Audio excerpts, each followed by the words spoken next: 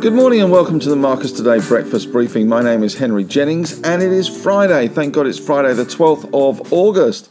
And as usual with all the information contained in this briefing, it is general advice only. So please do your own research. Contact your own financial advisor regarding any of the thoughts, ideas or insights in this briefing. And if you're listening to this on a podcast, of course, you can head on over to marcustoday.com.au, our website there, and read the disclaimer there as well. And of course, if you're not yet a member, you can sign up for a free trial there and check out all the wonderful other goodies that we have in the newsletter on the website.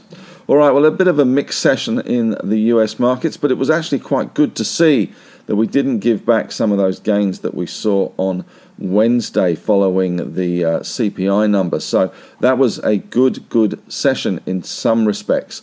Although the headline numbers aren't particularly flattering, we didn't see that big knee-jerk up that we had on previous big data points and then followed by a big knee-jerk down as people reassessed. So a positive for our market.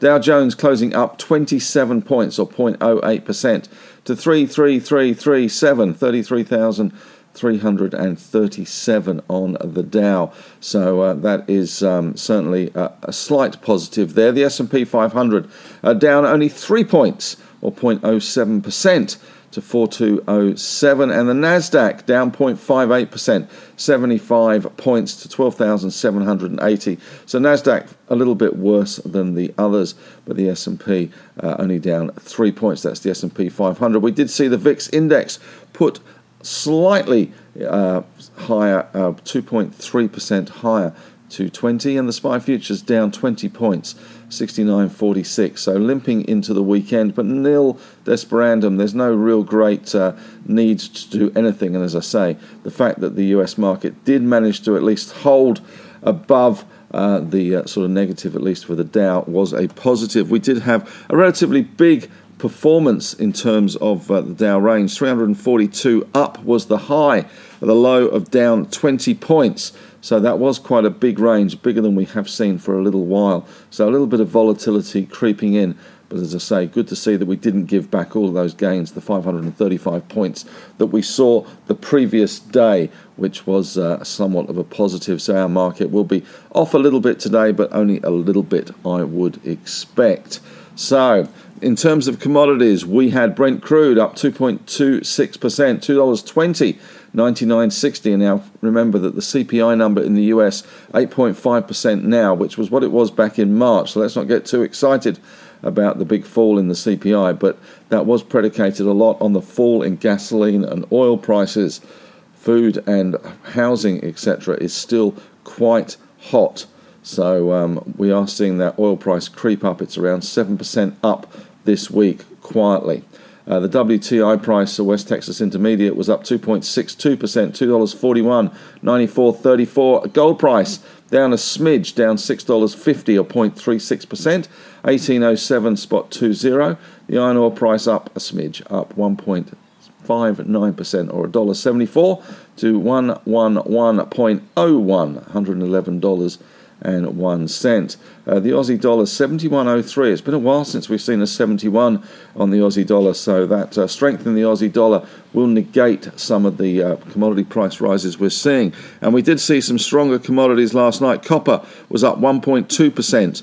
We had nickel up 4.7%, aluminium up 1.3%, zinc up 1.6%, lead up 1%, tin up 3%. And as a result of all of this, we did see BHP in ADR terms up 0.8%. Rio was up 1.6%. Don't forget, yesterday Rio did go ex-dividend, so that was why there was a little bit of a fall in that, both in Australia and in the UK, where it fell 3.7%, falling in line with our stock. And of course, UK shareholders do get a dividend as well, which is why they fell quite a lot in the UK. And other resource stocks overnight: Freeport-McMoran up 0.9%, Alcoa up 0.6%, Teck 2.1% to the good, Anglo a 1.7% to the good, Glencore up 1%, Vale up 1.8%, and Albemarle kicking again, 2.5% better. So that bodes well for our lithium stocks. Here you can see the S&P 500 was on a bit of a slide all night. It did pretty much open fairly strongly on the back of stronger futures and stronger European markets, but then it gave back most of those gains as some of the reality of that 8.5 CPI set in. But importantly, we didn't see that massive knee-jerk reaction down that we had seen in previous big data points. Some of the stocks last night in the US doing well or badly. Apple down 0.4, Meta down 0.5, Google down 0.7, Microsoft down 0.7, Amazon down 1.4, Tesla down 2.6, Netflix down 0.6. US banks pretty strong though. JP Morgan up 1.5%, Citigroup same, Goldman 1.1, Bank of America 2.4%, Wells Fargo 2.1%, and the artist formerly known as Square, Block, was down a ready, steady go, a 3.21%. US 10-year bonds were higher, 2.889%.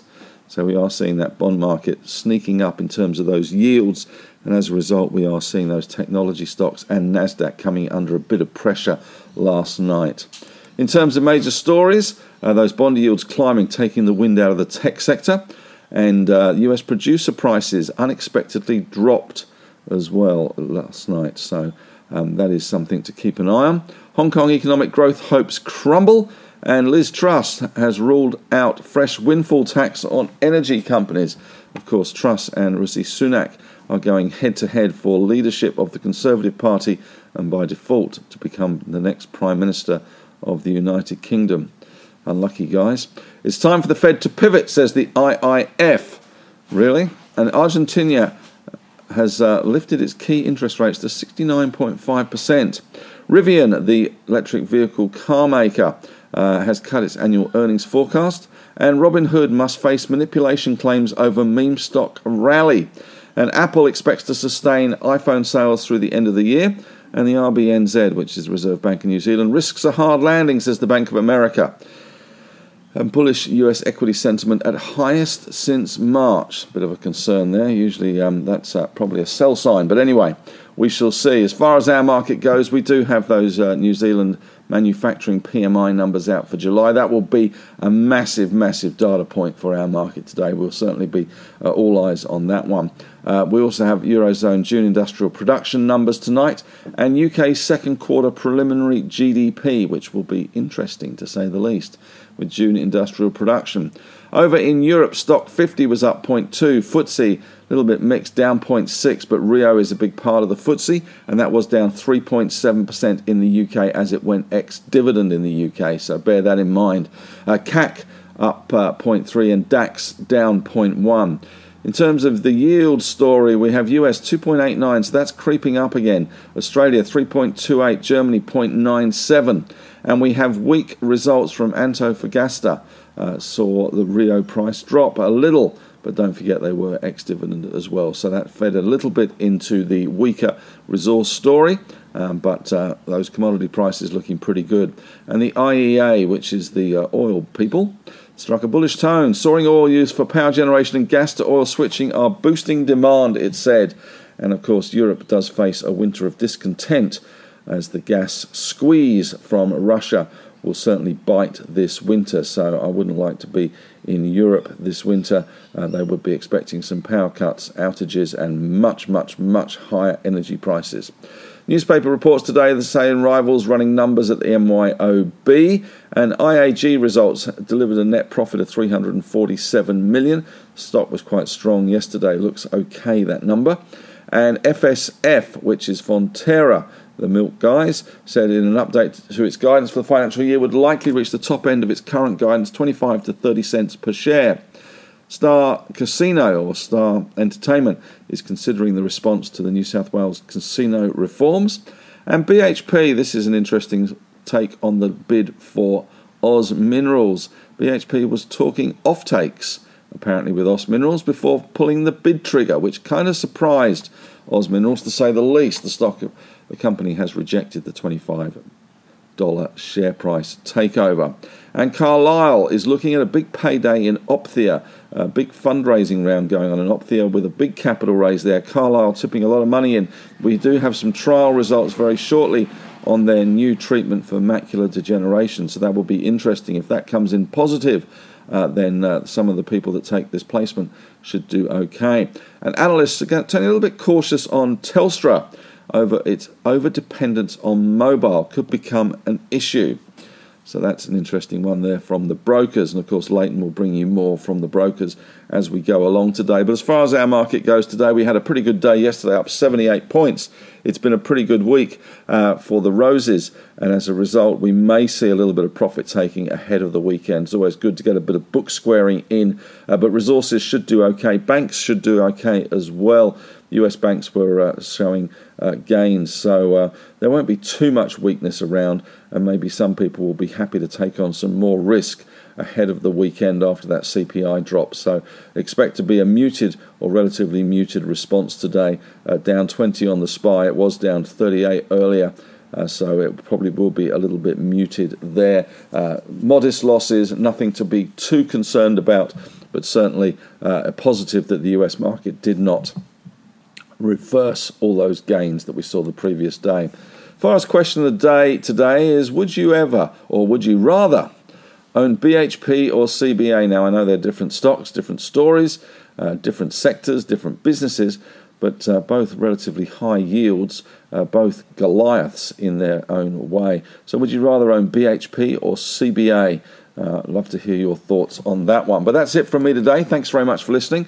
You can head on over to the Facebook discussion group. As always, love to have your thoughts, ideas and insights there. It's a great group, great bunch of members helping members, and we do endeavour to weed out the rubbish and the spam that comes there. And there was, in the last couple of days, a couple of spammers. We have blocked them, banned them. So if you do post spam on there, you will get knocked out of that resource. If you're listening to this on a podcast, though, you can hear the Marcus Strategy podcast. That is available just after 11:30 most days. And that is our fly-on-the-wall look at what we're talking about in the morning meeting. Gives you a great insight into what brokers are saying, what we're thinking, and the state of play in the market. So I'd urge you to find that. I know it's not easy, and I know that having put it behind a paywall, it has made it a little bit trickier, but urge you to have a look at that. And there's also my On the Couch podcast, which unfortunately I haven't had time for this week, given that we have got reporting season. But I'm endeavouring to get a couple of interesting companies on the programme next week, so stay tuned for that. So thanks very much for listening. Have a great day, and may the trading gods be with you.